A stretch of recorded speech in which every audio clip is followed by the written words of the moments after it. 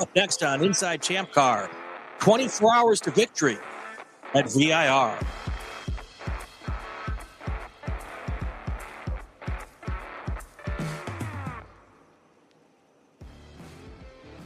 Welcome to Inside ChampCar. I'm Brian Belansky. Bill Strong is here with us. See, Bill, on one screen, you're on the bottom left, and then on the other screen, you're on the top left. Bill, how did you do that? I don't know. No clue where I am. No clue. It's we're trying something new here this weekend, folks. It's not a weekend. This weekday, we're trying something new.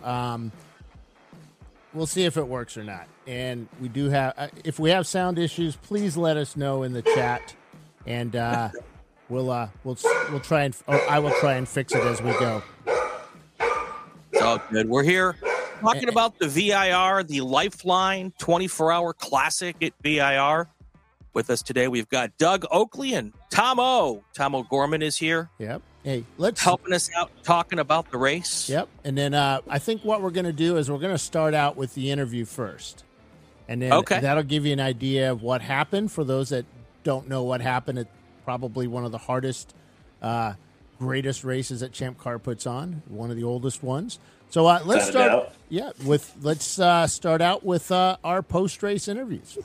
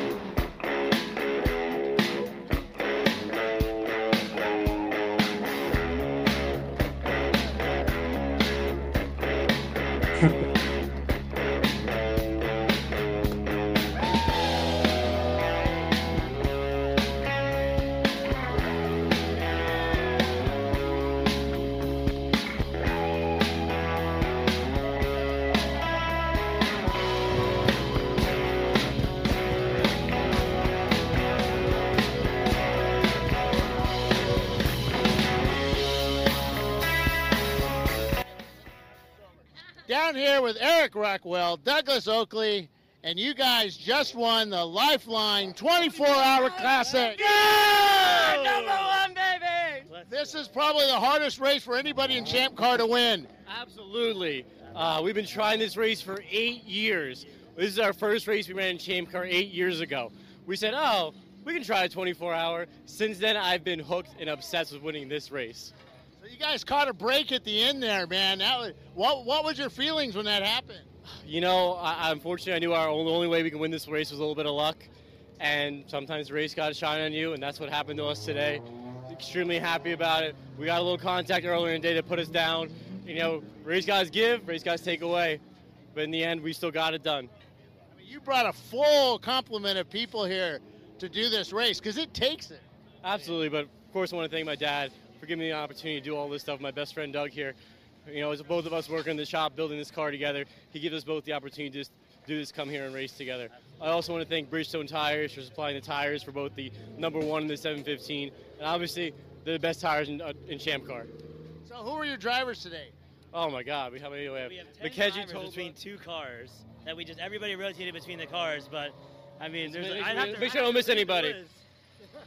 We have John Cohen, Mackenzie Tobler, Nick Fontana, Alex Filsinger, Paul Filsinger, Preston Brown, Alex Rockwell, Eric Rockwell, Doug Oakley, and of course Tom O'Gorman was a real anchor man in this race. And there's a lot of names on there. Yes, absolutely. A lot of people wanted to come and race with us. We had a very long race, so excited to have the opportunity to get everyone here and get everyone on the podium together. So what was the hardest part for you throughout the whole race? When the car, unfortunately we had a contact. We had a fast car. We knew we had a fast car starting with it. and just fortunately wrong place, wrong time of night, and it took the car out. And we had to fight back from 7 laps down to a very fast visceral car. We knew that at that point we needed to do a 100% push to try to win this race. When did you know you had it? I never know I have it. I never say until the car crosses the finish line, because I've seen so many races where at the end something happens, just like it happened to Visceral over here. Great guys to race against, absolutely going nail and nail. I don't think I've ever seen a VR 24-hour race closer than this one. I mean, it's always been 20 laps, but we were battling lap for lap. Now, how many noises did you hear in that car? The last 5 laps there, the steering wheel is shook more than I've ever felt. The exhaust is hanging off. The transmission's grinding. But they made it. That's all that matters. And then we rebuild, and then we'll do another one. All right, guys, congratulations. Winner here at the VAR, or Lifeline 24-hour Classic at VAR. Thank you, Bill. Appreciate it. You always put it on the event for us. All right, man. Your son finally wins the Lifeline 24-hour Classic. I got to tell you, this is one race we always wanted to win. Always eluded us. Such great competition, incredible cars. People are ready. You got to have luck. We did have a little bit of luck on our hands, and our head, my head is off to the competition. It was really, really great. At one point, I was 1, 2, 3 on the track, and I'm glad for Eric. He didn't drive this one. He engineered this one. He stayed on that box, did not go off of it the entire night.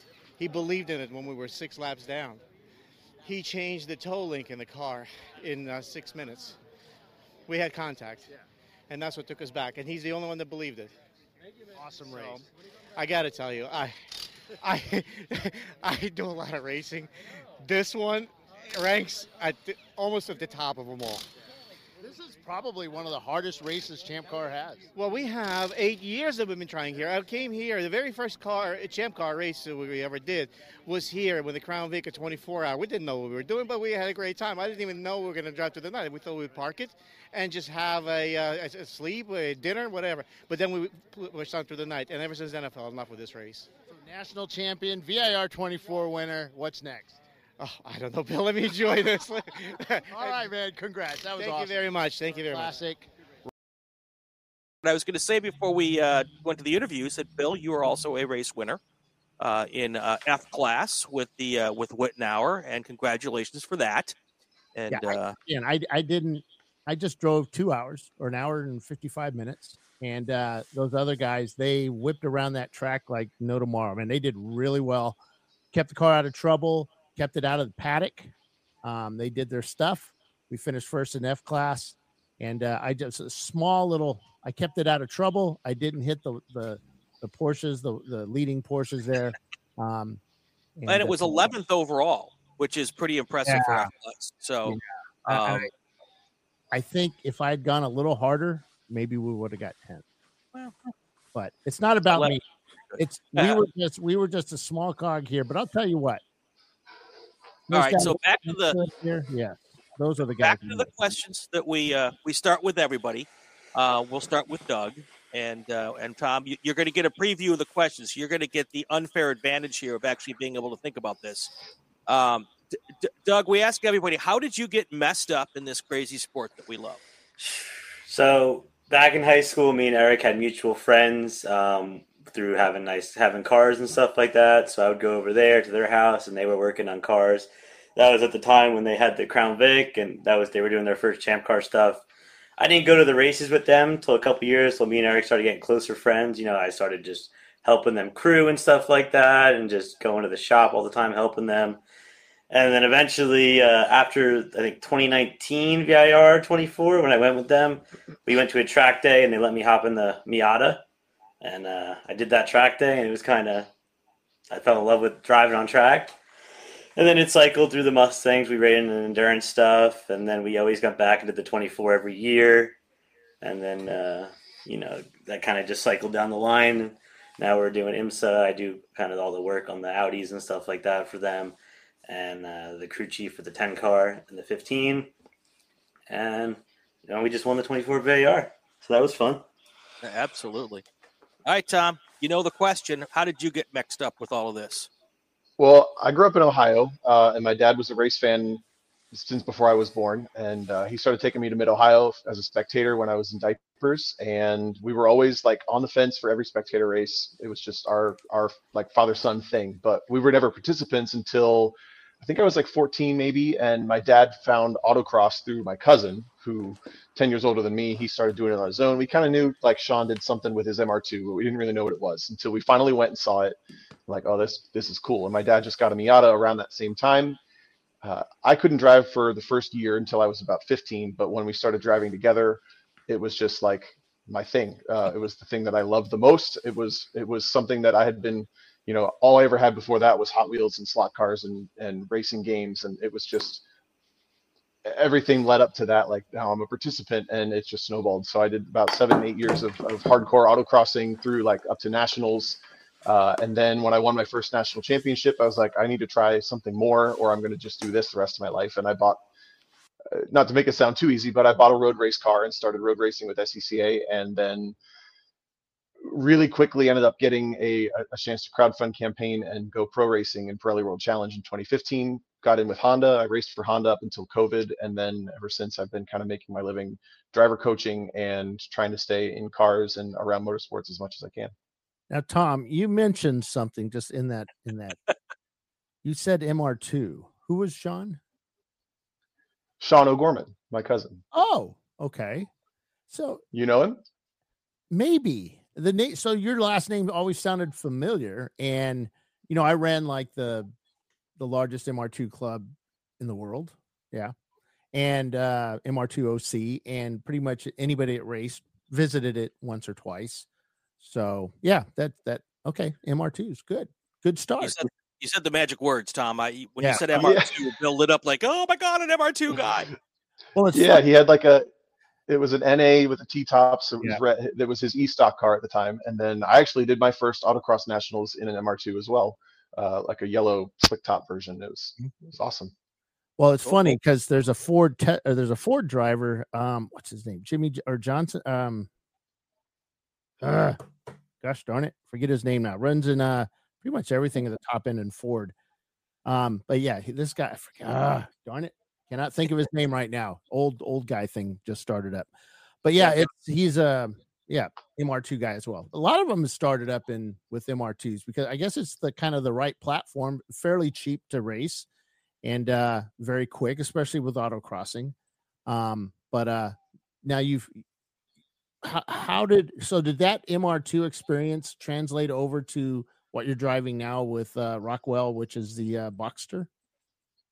It's honestly not that far off because they're kind of 90s mid-engine type cars. I would say the MR2 is a little more finicky handling than the Boxsters, especially the way the Rockwell cars are built with the aero, and they're very stable. They're super confidence inspiring. So I think that's why we basically had 10 drivers across the two cars, number 1 and number 715, and then we had 4 or 5 more drivers who had never driven the cars before, to my understanding, in the 10. And I think that's why everybody was so strong at the gate. It's just the cars are very easy versus like the MR2 that I was autocrossing. Right. You could get out of shape a little bit with the weight transfer in those cars.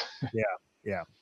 Now, you, Doug, you were the crew chief, right? You did drive at the end, right? No, I drove 3 stints in the one car. Okay. So I started, and then I drove the second last stint, and then I did the last victory 5 laps. Now, how did you get started racing? I mean, doing this at this level. So like I said, I kind of just was tagging along with them back with when we were doing like the Mustangs and AER and stuff like that. And eventually, I built their trust where they let me hop in the car and do some laps on the test days before the weekends and stuff like that. And I eventually had some speed, so I was able to start racing. They would let me hop in the car and do a stint during the weekend because the endurance races, there's 6, 7 stints in the day in AER, so I was able to take one of them usually, and they would let me race. I was very appreciative of that. I hate to fast forward to the end, but you just already mentioned it, so I'm going to ask. We're watching the race. I was on at the end of the broadcast, and I'm usually the mathematician of the ChampCar broadcast when I'm on. And I did all of the numbers, and I knew you guys came in at about an hour 57 to go. So I knew that you didn't need to come in for a pit stop at the end. And when you guys pulled in, I was in major baffle mode. I'm like, what in the world are these guys doing? Did they not get enough gas in? All this kind of stuff. And then we found out from one of your drivers was in our chat, Mac. He said, no, they put Doug in the car just to get in the car for the checkered flag. Mm-hmm. And first of all, how did that work out? Well, the goal was I kind of wanted to start and finish the race. Okay. And with having the contact in the middle of the night, we knew we were kind of behind the ball. So our driver order kind of got changed out throughout the end. Okay. But still wanted to finish. So we knew we had time, and I knew me and Tom could do a pretty fast driver change. So I kind of just hopped in there and did the last 5 victory laps when that yellow came out. And yeah. So everybody needs to go back to the broadcast. We had the in-car video as you were crossing. I have never, well, not never. It was so cool to see how excited you were coming across the line, fist pumping and cheering for everybody. It was really cool to see. So yeah, it was awesome, especially in the middle of the night when we were 7 laps back. Right. And I kind of thought it was over at that point, My favorite part of that at the finish, when you were watching him, like he's fist pumping and stuff, he still broke at our break point and still was like full 10/10 speed into turn 1 and everything. It's like he didn't stop racing, but he was celebrating. Yeah. A lot of guys like come almost to a stop there as soon as they cross that line. It's like I can, and he just kept going. I'm just watching. Yeah. I had to follow, kind of move around and follow the next guy coming across, and it was like he's not stopping. The car was feeling rough. I definitely wanted to make sure I had some speed to get across the line in case anything happened. So you said that in the interview. What was happening to the car? So I had done my 2 hours before Tom, and the car I handed off to Tom. It felt great. I don't know what Tom had done. He did have a spin, I think, maybe once or twice. The ABS was gone at that point, so maybe a couple lockups. But definitely was shaking a lot. I didn't notice it that much different throughout my stint. I had a little contact in the sunrise stint at like 5 a.m., 6 a.m. But I mean, the car was the same from before and after that. Yeah. I don't know if it was just like have you guys gone over the car? Obviously you haven't gone over the car at all to know if it was, whatever it was. I think it was something in the right front, a little bit more wobbly. Something with tire wear or something happened. It doesn't matter though. The car made it. It's all that matters. You got a trophy, man. That's what matters. Let's go with that. Oh yeah. Yeah.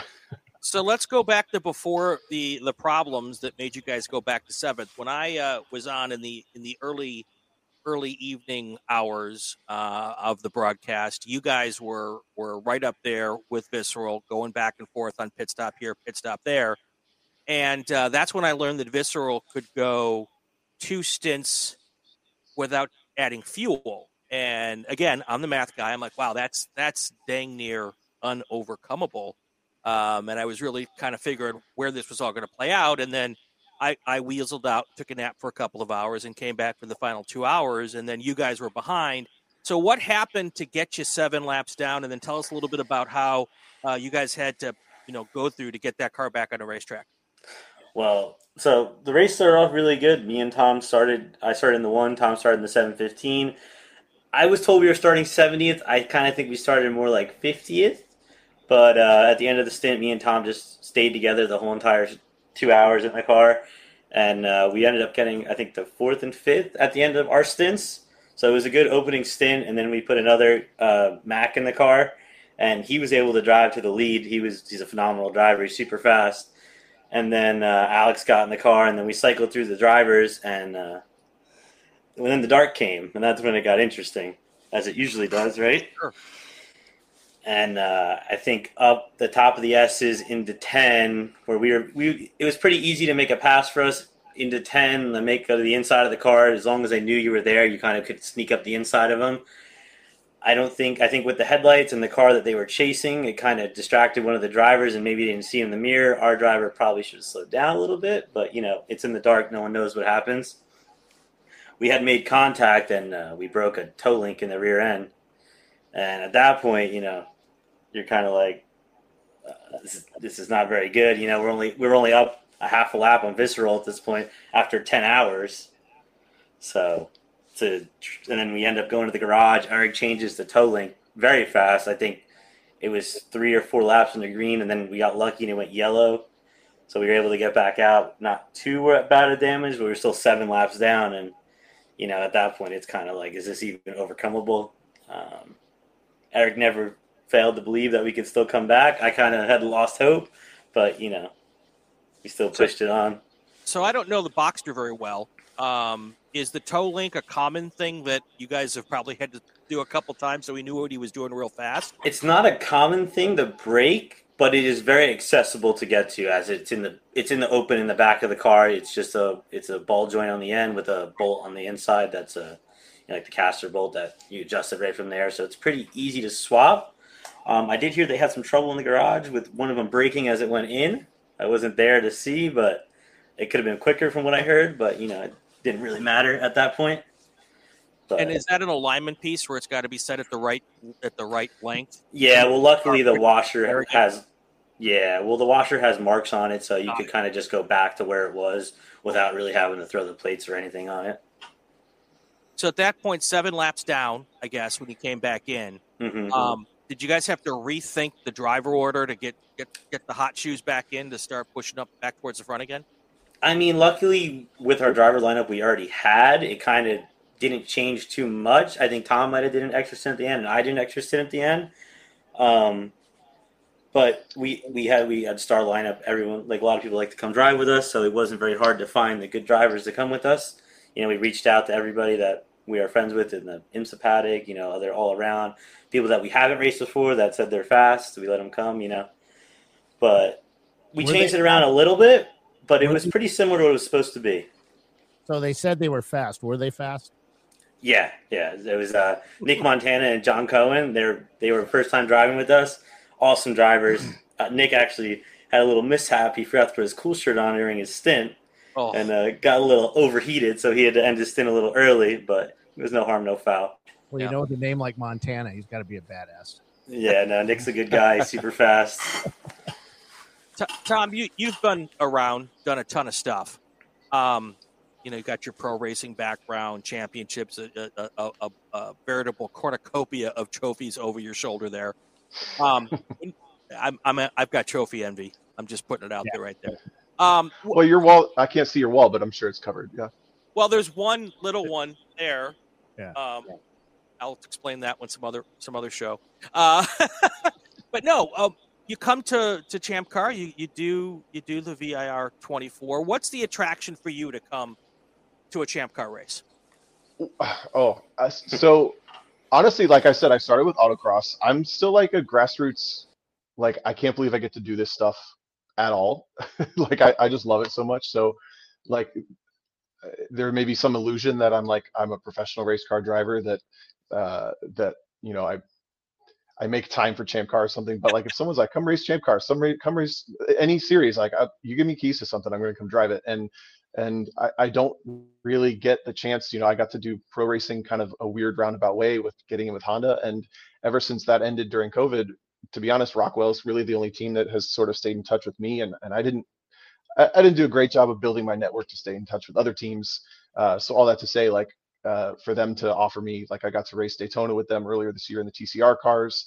The car that I was driving actually ended up getting taken out of the race before I got to race it in that race. So as kind of like a consolation, like, they felt bad, like, you didn't get to race in the IMSA race. So if you want to come race the ChampCar race at the championships the following weekend at Road Atlanta, like, come on down, we'll get you a stint in that car. And of course, I'm like, heck yeah, I'm going to do that. So we go down, and originally I was going to do one stint, and then we got kind of behind the 8 ball in that race, and they ended up throwing me in the car. I think I did about 6.5 hours of that 14-hour race in the one car when we won. And that was like just the coolest thing ever. Like, we didn't really expect, I didn't expect to drive a whole lot, but I expected that the team was going to do super well. Like Doug said, all the drivers are always very fast. So to me, honestly, this race was the part that I was most nervous about, was the potential that might happen again. Like, hey, we're behind the 8 ball a little bit. Like, you're going to drive more than you expected. So originally I was supposed to start the 7:15 and do the 2 a.m. stint in the 1, and that was it. And then when we got a little behind because of the contact and the incident with the 1, I ended up doing 3 stints in that car.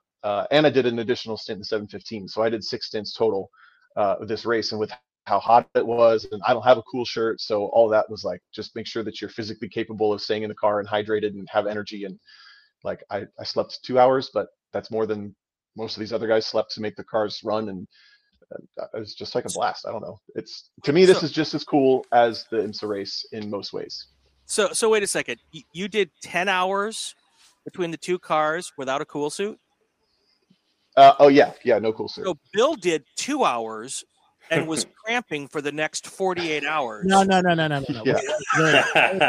Wait a second. So when I drove, I don't wear a cool shirt. I wear the Walero, the underwear that's like a cool shirt. It works really well. But my issue was mainly because of the Saturday night, not the stint itself, but after that, my work regime with the lack of eating and drinking and sleeping and probably 8 cups of coffee, that probably didn't help me either. So, Yeah, that'll dehydrate you. Yeah. Well, the show had to go on. So Right. So what's it like though to do 10 hours in? Yeah. I don't think the temps ever got below, even at night. I don't think they got much below 80 degrees or so, and the humidity was way up there. The dew point was high. That must have been exciting. Yeah, I mean, like I said from the previous race, I knew there was the potential that I would drive more than I expected. So I planned ahead. Like I learned a lot about my body when I was pro racing, and that was one of the big takeaways. So I learned if you start hydrating 2 days before and you drown yourself in water for 2 days before you get in the car for the actual race, the water you're drinking the day of is not doing you a lot of good. So you're basically super saturated up till 2 days before for the race, into the race. And then every time I get out of the car, I pound like 4 or 5 Gatorade or some sort of electrolyte drinks, Pedialyte, whatever. And then I always eat something high carb and just like higher quantity than I normally would eat. So I have the energy to go to the next stint if I need it. And then it kind of worked. Luckily, I got the sunset stint, the middle of the night stint, and the sunrise stint. So I got 3 of those 5 were kind of in a more peaceful, cooler environment. Yeah.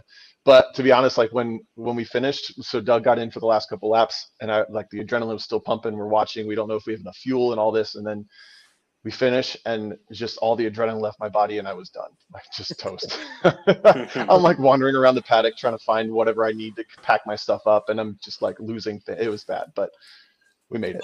And we've talked about this, Bill and I, on multiple shows about when we have these longer races, especially the summer races, how it's really important to know your body and do the right things leading up to it. So all the preaching Bill and I have done, folks, it's not for naught. We actually kind of once in a while know what we're talking about. So it's just a good case study on how to get through that kind of a situation. So really cool. Now, Tom. And I will say go ahead. Go ahead. No, you finish yours and I'll ask my question.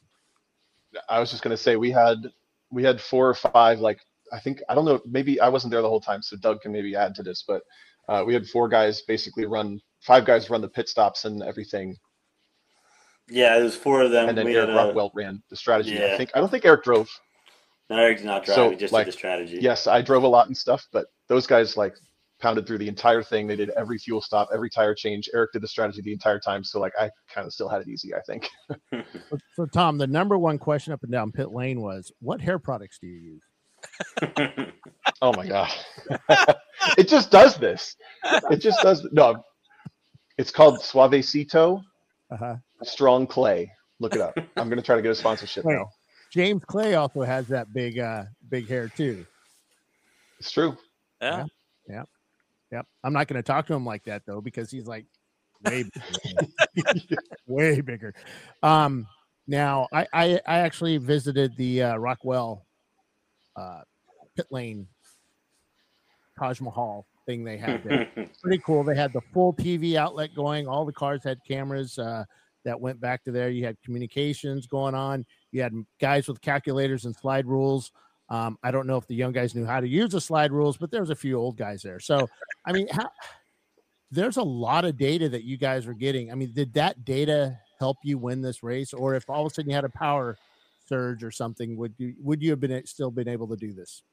The only thing that really was like helpful was we had the coolant temp in the one car, because this car's always had an overheating issue. So it kind of Eric was able to monitor it from the pit box, and like the driver didn't really have to focus on the coolant temp itself.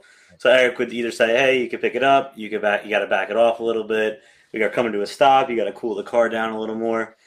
So that was kind of the only data we had going back to the box besides the live video, which is always just nice to watch, you know. Now, Doug, we have a question from Mac. He says, how bad was it on your vision during the restart after Atlanta Speedworks oiled the track down? Yeah, it's funny that Mac says that. Mac wasn't supposed to drive, and we were having people not wanting to drive in the morning after so many stints. So Mac came to help out for the weekend. He's driven with us before, so I woke him up in the RV, and I was like, "Hey, Mac, you're getting in the car." I threw him in the car, and then we went out there, and that was when ATL oiled down the whole track with the transmission issue. So we did, I don't know, I think 11 laps under code 35 in that beginning of that stint. And then once it went green, I was right behind him, and he drove right through all the dust, and I went down the back straightaway completely blind. But, it's all good and fun, though. It's all part of the yeah, fun. We were talking about that because the first race I ever did at VIR was Tony Stewart actually laid down oil coming out. We were running the 24 on the South Course. Mm-hmm. It's ChampCar's first 24 there. And Tony Stewart oiled down the track coming out of Oak Tree. And I remember them laying this stuff down, and I went to go past somebody on the restart, and they didn't have a blower or something, so it was just basically driving through basically sand on the whole track. And the MR2, the airflow goes from the bottom up through the engine bay. And guess what's in your engine bay? Your air cleaner. Oh boy, concrete when we were done. Yeah, there was a decent amount of oil downs. I was kind of more surprised than normal. And then here's a good one. On the test day on Friday, we had pulled the cars out of the trailer. Me and Eric wanted to do the shakedown before we put anybody else in the car. That's what we normally do. We go on the first lap. We come over the top of the roller coaster, and the whole left-hander after you make the right and top, I guess, was covered in oil. There was no debris flag or anything. So me and him in pirouette flew off the track together. I ripped the splitter off the one car, and then Eric's car was better because it's better splitter on it because it was a secondary version. And then a lap later, that car actually blew up. So we did the engine Friday at Quantum at the track. Yeah. And then so that was an interesting start to the 24 itself. Yeah, we did have a lot of oil downs. We had about $17,000 worth of track damage. That's what I heard. Yeah, I heard some of the drivers got some bills for some oil dry. Yeah. So, yeah. I mean, that's for the whole 24-hour too. So, yeah. So, Doug, you guys had 3 cars, right? 3 cars, yeah. The 1, the 715, and the 10. What kind of a monumental effort is it leading up to the race to just deliver 3 cars, but then and what kind of satisfaction is it at the end of the race when all 3 cars finish in the top 10? Yeah, I mean that. Wait, sorry, might have been muted. There we go. The effort to get the 3 cars ready for the beginning of the race is just astronomical, especially trying to run the full IMSA season as well, packing it in between there. Because we were at Road America the week before, and we came back, and the cars really weren't ready, to say the least. But we have Eric does a lot of the work on the cars. He's very smart. He's very knowledgeable. He's able to get a lot of the stuff done very quick. I'm in there helping him out as much as I can. Boxers aren't my specialty. But and then we have Chris Rollo also. He works in the shop a lot with us. He kind of head solos the 10 car. So we didn't really have to worry about the 10. He kind of took care of that. Me, Eric, and Alex kind of did the 1 and the 715. And it's a lot of work to get those cars ready for the race. And it definitely felt good to have all 3 of them finish, especially in the top 10. Yeah, I really thought when you guys came in for the pit stop that maybe you were trying to get all 3 cars lined up for that beautiful photo at the end. Yeah, we had thought about it, but we didn't want to really take any chances at that point. We had overcome already this huge detrimental in the beginning of the middle of the race that, let's just finish this thing out and make sure it happens, I mean, all it takes is somebody just to tap your bumper, it hits the wheel, breaks the tow arm, something like that. Yeah. So it was just like, let me go. I went out there for the last 5 laps. I think I was 15 seconds off our normal pace. It was just cruise the car to the home, get that race over with and win. Did you guys know that Visceral, that we haven't seen the interview yet, but Juan actually talks about Visceral, and with you guys going back and forth, you used up a lot of his fuel, or you made him use up a lot of his fuel. Yeah, I definitely know that car can go a decent amount on fuel. I think it's like close to 3 hours. That's why they do very well in those odd hour races, because they're able to save a fuel stop, and they usually win. It's like, and but Visceral's so fast. They're very fast. That car is really good. In the first 10 hours, I think we only gained like 40 seconds on them. So when we saw it was 7 laps, it was kind of like, I don't know, this is going to happen. But, we all pushed through the night. Tom drove super hard through the night. Mac drove hard. I drove hard. And we were able to bring back a lot of the laps on pace alone. And then I was in the morning stint when they had I don't know what happened. They had a fuel line break or something like that. Yeah. And they had to go behind the wall. And at that point, I was pushing full out as hard as the car can go. There was no mercy at that point. It was just, we got to drive as fast as we can. Yeah, they got black flag for, I think, a vent line. Yeah, and then I heard Eric comes over the radio that car's behind the wall. He's like, "Stay pushing. We don't know what's going to happen." So I'm pushing. And then when we were about to make the pass, I guess it would be, I had seen them coming out of the paddock on the pit lane. So I knew it was good, and then went around, and then I think then they got black flags. So then I was ended up being behind them. I didn't pass them because I didn't want to. There was no reason to, so we just drove around and handed the car off to Tom.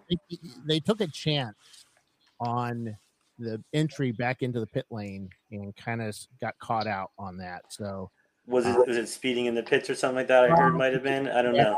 Well, not necessarily speeding down the pit lane, but the way they entered from the cold staging area. Yeah, the false grid. The false grid, because it's only the second year we've done that one. So came back and he didn't. I guess there's a corner worker there. And they let you on and off the track. Yeah. There was a lot of talk on the radio, the Flagger channel about it, and finally the track said, "Yeah, we need to slap a hand." So and Visceral also, there was a full course yellow there. 2 hours to go when you guys came in, and they chose not to. And I asked them that question. Okay, so yeah, and what did they say? Basically, he had it down. He knew what he had to do and where he had to do it. And the way we were thinking wasn't the way he was thinking. So right, because if he had come in there, they had to do another stop with about 40 minutes to go, just because they had to make a driver change. I think that may have been really the difference in the end. And they had a problem in the last couple laps too, where they pulled in. I don't know what the situation was. That was the black flag. Yeah, that was black flag. Okay. Well, maybe that's why that stop under the full course, they wouldn't have gotten caught speeding. Right. And agreed. And you play the purples. I mean, you could definitely play the purples for sure. Yeah. And that's how we ended up. So when I got in at midnight, I think we were 4 laps down when I got in at midnight. When I got in at 6 a.m., I think we were just under 3, like it was ticking between 2 and 3. And when I got out of that stint, it was going to be me, Doug, and then Doug for the finish if we could, right? So it was, I think when I got out of that stint, it was a lap and a half, and Doug was in, and we were trying to catch him. Purple comes out. We know that they take this pit stop, but then as soon as they come in the pit lane, it goes back to green, and we go from a lap and a half down to 2 laps up, and then they go behind the wall, and then they get their penalty, and now we're 3 laps up, and it was like, how did all that just happen? Yeah, it was pretty wild. But at least the more stressful part for me was in that morning sunrise stint from 6 to 8. I ran the car out of fuel in like 7 or 8 minutes less than they anticipated because we were more green and I was pushing hard. Right. So we go out for the last stint, and I think you said an hour and 57 minutes, but I had run the car out in less than that. So we need to catch up mode. No, we were already leading, but we need to still make sure that we make it to the end, because if the car hiccups and we need a fuel, then we're going to lose that 3-lap lead. So I mean, it was just like the stress goes this and this and this and this and this and this. So well, are you guys able to watch the liters per hour being used by the car? No, the one car actually has no fuel gauge at all. Yeah. So we kind of just assume it goes 2 hours. That's obviously the max drive time. So it will give you like a hiccup, and then you got to come in. It won't make it around another lap usually. So that's kind of our sign. Hey, time to bring her in the pits. But yeah, the fuel gauge kind of broke last year at the 24. and it kind of really hasn't been on the list of priorities. So, Well, and in most of these races, you have more code 35s, and by the end of this 24-hour, right, the chance of getting an actual 2-hour run is kind of high because everyone's just in the rhythm at that point. So sure. Yeah, and I know exactly how the strategy thing goes with Visceral. I my first endurance race, you fall in love with your strategery. You fall in love with your plan, and you don't want to change it, but then you have to adapt to what happens with the race coming at you. And I didn't the first time I did an endurance race and I was doing strategy, learned the hard way, and never made that mistake a second time. You just kind of have to realize that whatever the plan is may change at any moment. Yeah. Especially with not having a pace car to get laps back like it used to be. With the Code 35 now, it's kind of you could definitely play the Code 35 to work your way back, but you got to watch that you're not going too early because then you're going to run yourself into a bottleneck of needing too many stops. So yeah, because by having the Code 35, I hadn't thought about that. It kind of makes it almost a lot more old school, because there's not that option to, catch a lap back. You don't get to catch up a whole lap when you go full course yellow. You really have to drive the car back to the lead if you lose some time, right? Yeah. Well, luckily at VIR, the lap time being under Code 35, it was about 5.5 minutes. You could pretty much do a fuel stop under purple and not lose a lap. So if you're able to get in under purple and not lose a lap, and then the other team goes in under green, you could get 2 laps right there as long as you timed it right. So what you're saying is we should increase the pit stop time once that fuel cap comes off to 10 minutes. I think we should bring back the safety car and make these races tighter. I mean, if we didn't break, and I think, go ahead. Yeah, I'd like to go back to just having quick fuel stops, but no, the safety thing, I understand it how it is and everything. That makes sense, though. Yeah, splashing down. Then you get drivers rushing out of the pits, not putting their belts on right and stuff like that. There are drivers out there who may be their first time on track. Yep. You definitely don't want them going out there with loose belts and having to figure it out on track. Yeah, it makes sense. Yeah, we discovered that it's true, but you have these guys that build up that resume a bit more than it really should have, and they get out there and you find out, they weren't really. Yeah, exactly. Mr. TCI or you, whatever. But it's a great series because it's so welcoming to everybody. We're there doing it at the top of the spectrum, and then you got guys that are down lower and they're having just as much fun, and we're having just as much fun. That's the.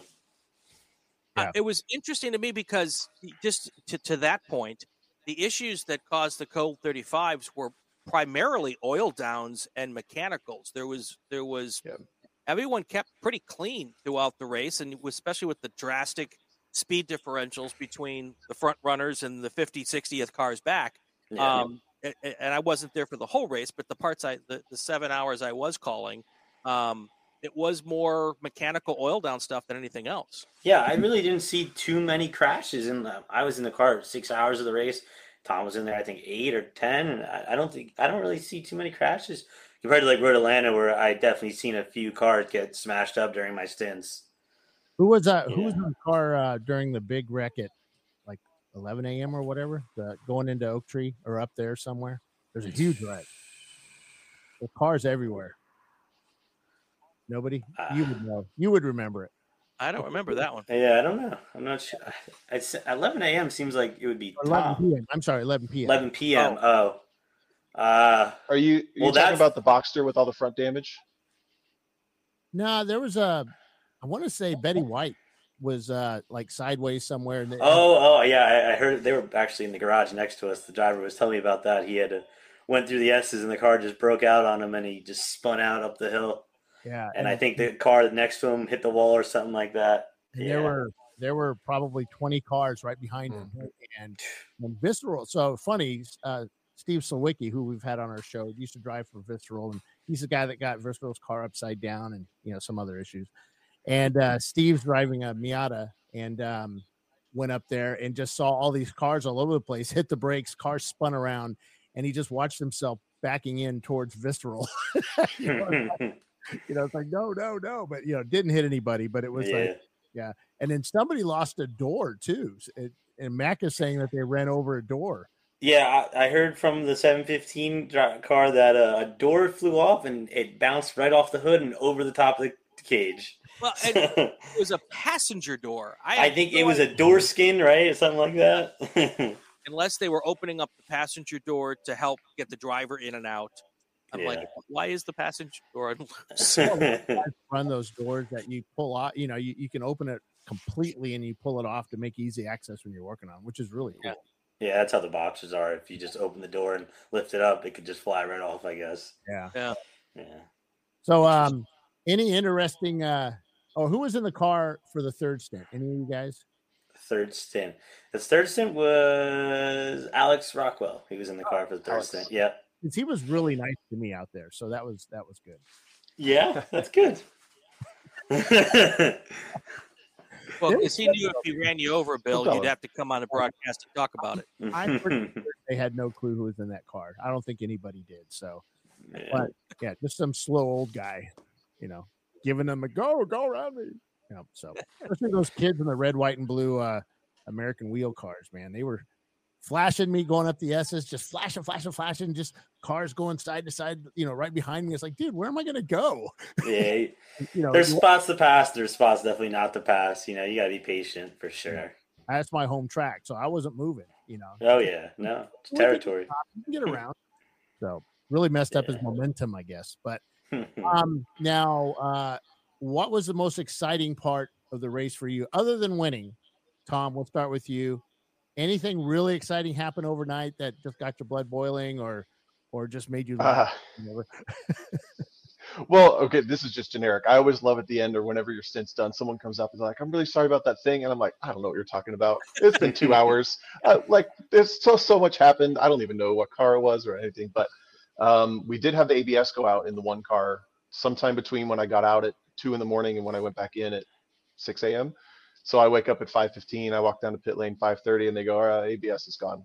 I'm like, oh boy, okay. But luckily the car was, most of what I've driven in the last bunch of years is Hondas, and as soon as the ABS goes out, it throws a ton of bias to the rear, and the cars are a complete nightmare to drive. And luckily the Boxsters were quite tame for the most part until you really needed to be precise, and then it got a little scary. But that was, I think, an additional drama we didn't even talk about yet. Yeah. The no ABS is definitely fun when someone cuts in early on you. That's for sure. Yeah. Well, and especially when the sun came up and it started to get 90 degrees again, the rear tires get hot. The whole thing was just, it wanted to be backwards all the time. But thankfully, they're so stable. When they get hairy, they're still super drivable. Sorry, go ahead.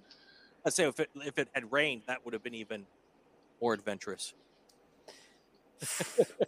I like the rain. Bring it on. Yeah. Me too. Doug, how about you? What was the craziest, most whatever? I think the best part of the race for me was definitely getting to starting in ChampCar in those cars is always a blast because you're passing a ton of cars, and the fact that me and Tom were literally nose to tail the whole entire time. It was a good time just driving together and just driving through up to the front. It was that was definitely my favorite part of the race besides the finish. Right. Was that by design at the front? Did you plan to hook up and drive to the front that way? Yeah, I mean, me and Tom are the most familiar with the cars, so it kind of made sense for us to start. And I kind of let him lead the way because he's, Tom's a great driver. He's definitely quicker than me.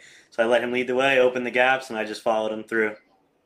But the tricky part is when you start, with these random grids, we have 3 team cars, they're going to start nose to tail every time, no matter what. And part of it is we're racing through the field together, but every once in a while something happens and we're trying not to trip over each other or mess each other up. So it got a little awkward a couple times, but for the most part we were just all right, let's get through all this. And I let him by for a little bit. He let me by for a little bit. And we just kept picking through.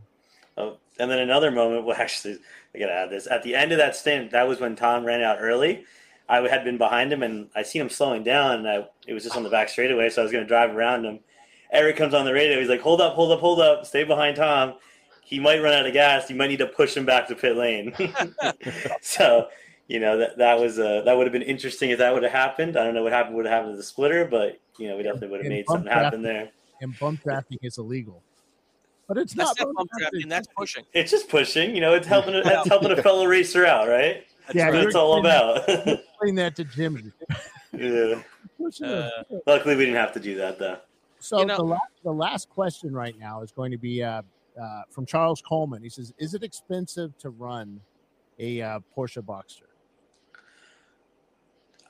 When I say we prepped the car before the championship. We put like new control arms and stuff on it, new transmission, just because all we did from the championship, we also raced Watkins Glen and the 24 was change the oil and the hubs.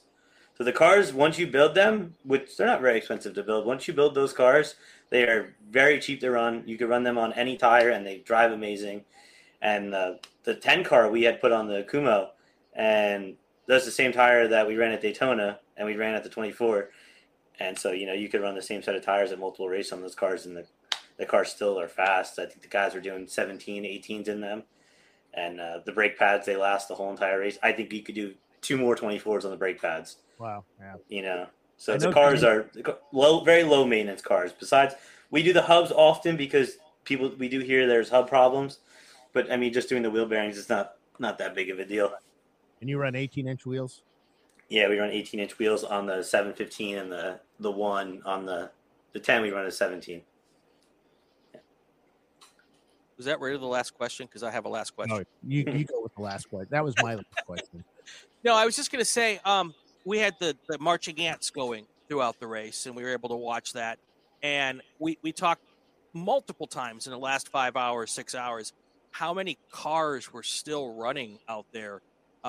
Lack of attrition. I mean, even when you have a lot of attrition, there's still 50, 60 cars at the end of that race. What was it like in those final couple of hours when you would maybe think, wow, we're going to get a little bit of a break here eventually, and that break never came? It was I think it kind of. Yeah. Sorry. Go ahead. I was just going to say it seemed like it was on more of a bell curve of like it was the busiest at the beginning and the end, and kind of through the middle of the night was kind of when it got a little more peaceful, maybe like the 2 to 6 a.m. window, or maybe midnight to 6 a.m. window. But sorry, Doug, I cut you off. Go ahead. No, I mean, there definitely seemed like there was a lot of cars there still at the end. I was very surprised to see that many cars out there. But I mean, that's just good to see. everyone's out there figuring out, get good prep on their cars, and the whole point of it is you want to do the whole entire race, right? You don't want to be out early. Absolutely. And what one other one, because I'll get the last one. What was it like eating Le Mans winning Ben Keating? It's actually funny. On Friday night, Ben had came over. He was hanging out with us. We were chatting. He was telling us all his good stories he has about Le Mans and his Daytona poles and stuff like that. And it was on Friday. I don't know if anyone's seen. Their car had blown an engine, and they used straps around their lift gate and went through the cage of the car. And they lifted the car from the cage and did the engine out the bottom via the lift gate. Yeah, they're all Honda technicians, so they knew how. Yeah. He was telling us that the dealership guys come to his shop and build the engines. Ben's a good guy. We were hanging out with him on Friday. Yeah. Cool. I think. All right. Well, before we go, you guys want to thank anybody? Yeah, sure. I want to thank Alex, Eric, for the opportunity to be able to do all this stuff. They take me with them on all their fun stuff. They let me drive the cars. And, I don't have a ton of money, so I wouldn't be able to do this otherwise. And I just really appreciate them. And then Bridgestone also, bringing Tom along, brought that relationship with Bridgestone. And they're the best tire that you could run in ChampCar. That's without a doubt. And Tom, yeah, kind of the same. Oh, go ahead. I think I beat you to the question. You're going to ask the same? Well, I was going to ask the same, but I was also going to say, if people want some coaching or have a car they want you to jump into, how do they get hold? Sure. No, I mean, a definitely big thank you to Rockwell because, like I said, they're kind of the only team that really stayed in touch with me. I think they've given me a lot of opportunity just to come join and hang out. And I don't know if they even said this or maybe people know the story, but this is kind of the race they started with back 7 years ago with that cop car. And yeah, it's an IMSA team now, and they've gone through all the levels of motorsports. But you could tell how special it was when we won this year, and they finished third before and finished fourth before. It's like we want to win, and when we won, it was like you could tell it was this really special moment for coming over almost a decade, like really working this hard to get to that point. But and then definitely Bridgestone. I mean, we ran the RE71 RS, which is the fastest tire you can buy right now, but it also ran for over 8 hours on are two of our cars 3 stints in a row, like 8 hours, 8 hours, 8 hours. So I see people still running like the old stuff that lasts forever. Get some new stuff that lasts forever because it's good. And yeah, I do private driver coaching, and if I hope I get to race with Rockwell as often as I can, but if there's another one that they're not going to, I always happy to come throw my helmet on and be a part of a team. Cool. Awesome. Gentlemen, thank you. Good luck. What's up next for you guys? Where are you going to be at next? We are at IMSA VIR in 2 weeks. We'll be back at VIR. Hopefully it's a little cooler out then, but who knows about that. But yeah, that's next for us on the schedule. I think, Tom, we're Grid Life, right? Lime Rock? Yeah, I'm headed to Lime Rock tomorrow for Grid Life. This is my first time racing again this year. The car I won the championship in last year, so that'll be all live streamed if you want to watch some more racing this weekend. You can bounce between IMSA and IMSA's not this weekend, so you can just watch Grid Life this weekend. ChampCar's do at Gingerman, but I'm only doing the March and Ants. I'm not doing a proper show because the guys need to sleep still. So. Sure. Still weekend recovery. Yeah. All right. Thank you guys for joining us here, and congratulations on your national championship and the Lifeline 24-hour classic at VIR. That was just big, man. Thank you so much, Bill. Thank you, Brian. Absolutely. You guys take care. Thank you, guys. You guys have a good night. You too. All right. Let's see if I can. There we go. Whoop. I hit the wrong guy. All right. There we go. There we go. There we go. All right, Tom. Thanks, man. All right. Yeah, so that was fun. That was. Yep. And the show was pretty awesome to run over that 37 hours, I think it was total that we did it. I did get about an hour's sleep. I don't want to lie to anybody. I kind of passed out at one point. But when was that? About 7? You had just come back on, I think. I think I just came back on, and we even, it was early in the night here too. I don't know what was going on, but Tiffany was doing an interview with someone, and it was actually it was a great interview. He'd come up to the booth, but I caught myself snoring twice. And I came back on. I said, I want you guys all to know that it was not at all a reflection about who was talking or what they were talking about, how awesome the conversation was. Right. I'm an old man, and at 11:30, I start to check out. It's tough, man. It's like I got a second wind. And David Haynes, yep. Dude, he is a trip. I just love broadcasting with him. Yeah, he's really good, very knowledgeable, has some good questions, very smart, very articulate when it comes to talking, unlike some of us. And but yeah, very, very good guy, and I love him on the show. Yep, absolutely. And Paulie did a great job. You did a great job. Tiffany was awesome as always. Yep. Yeah, it was a lot of fun. So now I would like to apologize for the lack of the log system. We'll get that fixed. It's tough to run all the things we were doing this weekend with the staff we had. And yeah, so that won't happen the rest of the year. Trust me. We want to listen to the rest of the interview. So let me see if we can do this without, we're going to talk to Visceral Racing, and let me see if I can get this done. Don't go anywhere. When we're back with this, we're going to have a little bit more to talk about. And here we go. Maybe. Ron, man, that was tough. You guys had the lead and just little things, but you know what? Second place is freaking hard to get here. Yes, it's hard to get any of the 24-hour races. I was just doing the numbers, and this is my 11th or 12th 24-hour race, all with ChampCar, and I'm not done. If you guys have more 24-hour races, I'll be there. Yeah, we already do it, yeah. We love them. You've won the Summer 24s. We won the Summer of 24s, and we came close to winning the second Summer of 24s, but RVA beat us out on it. But the 24s we love.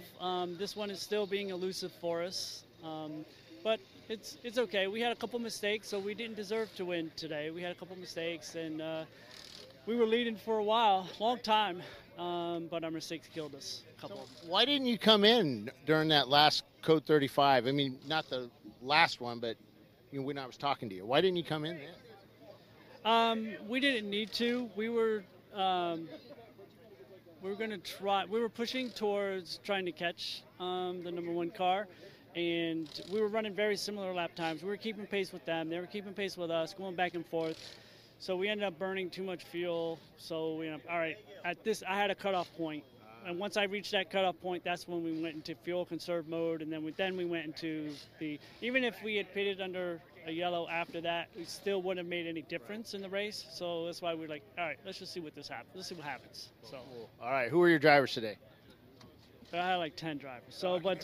So I had Justin W. was one of my drivers, main driver.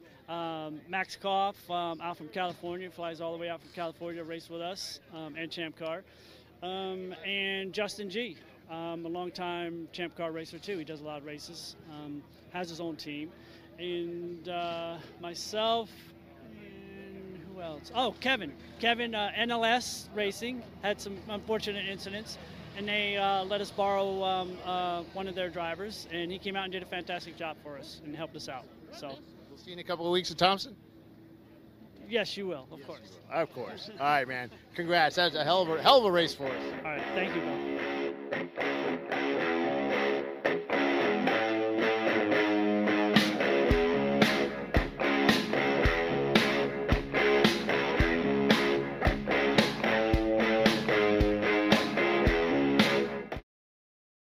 And we are back.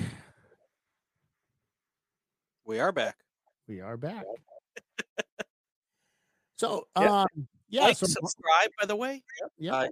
I like the little graphics we got going on there. Yep. Good I just stuff. got to figure out how to do that. Separate us a bit there. Next time I'll figure that out.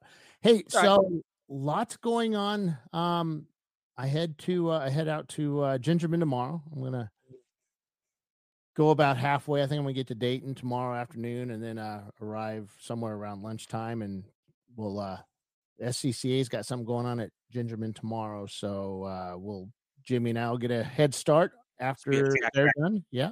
And we'll start setting up Flagtronics. So we're ready to go on Friday, the track day on Friday, move in for ChampCar, and then we do an 8 and 7 hour at Gingerman. We still have some open spaces. So if you on the fence about it, come on out, have some fun with us. Gingerman's a great little track to race at, and it's lots of runoff there too, which makes it extremely, you can really test some stuff out, test your driving out too. Sure. So, but yeah, we got Gingerman. Then the following week, we're headed to Thompson Speedway, and that one is really, we're up to 45 cars. The last I looked, we might be up to a lot of people love Thompson. Yeah. So yeah, it's a fun track. I've driven it with a pace car. I kind of at not speed, but I was quick. Right. So it should be pretty fun. And then I don't know where we go. Oh, Mid Ohio after that one, I think.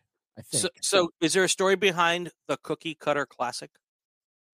Yeah, Gingerman. Oh, Gingerman. Gingerman. You know. Sometimes I have to overcome my Polish. Gingerman. As in Gingerman. I got you. I'm going to shut up now. Anything else before we head out, Mr. Bill?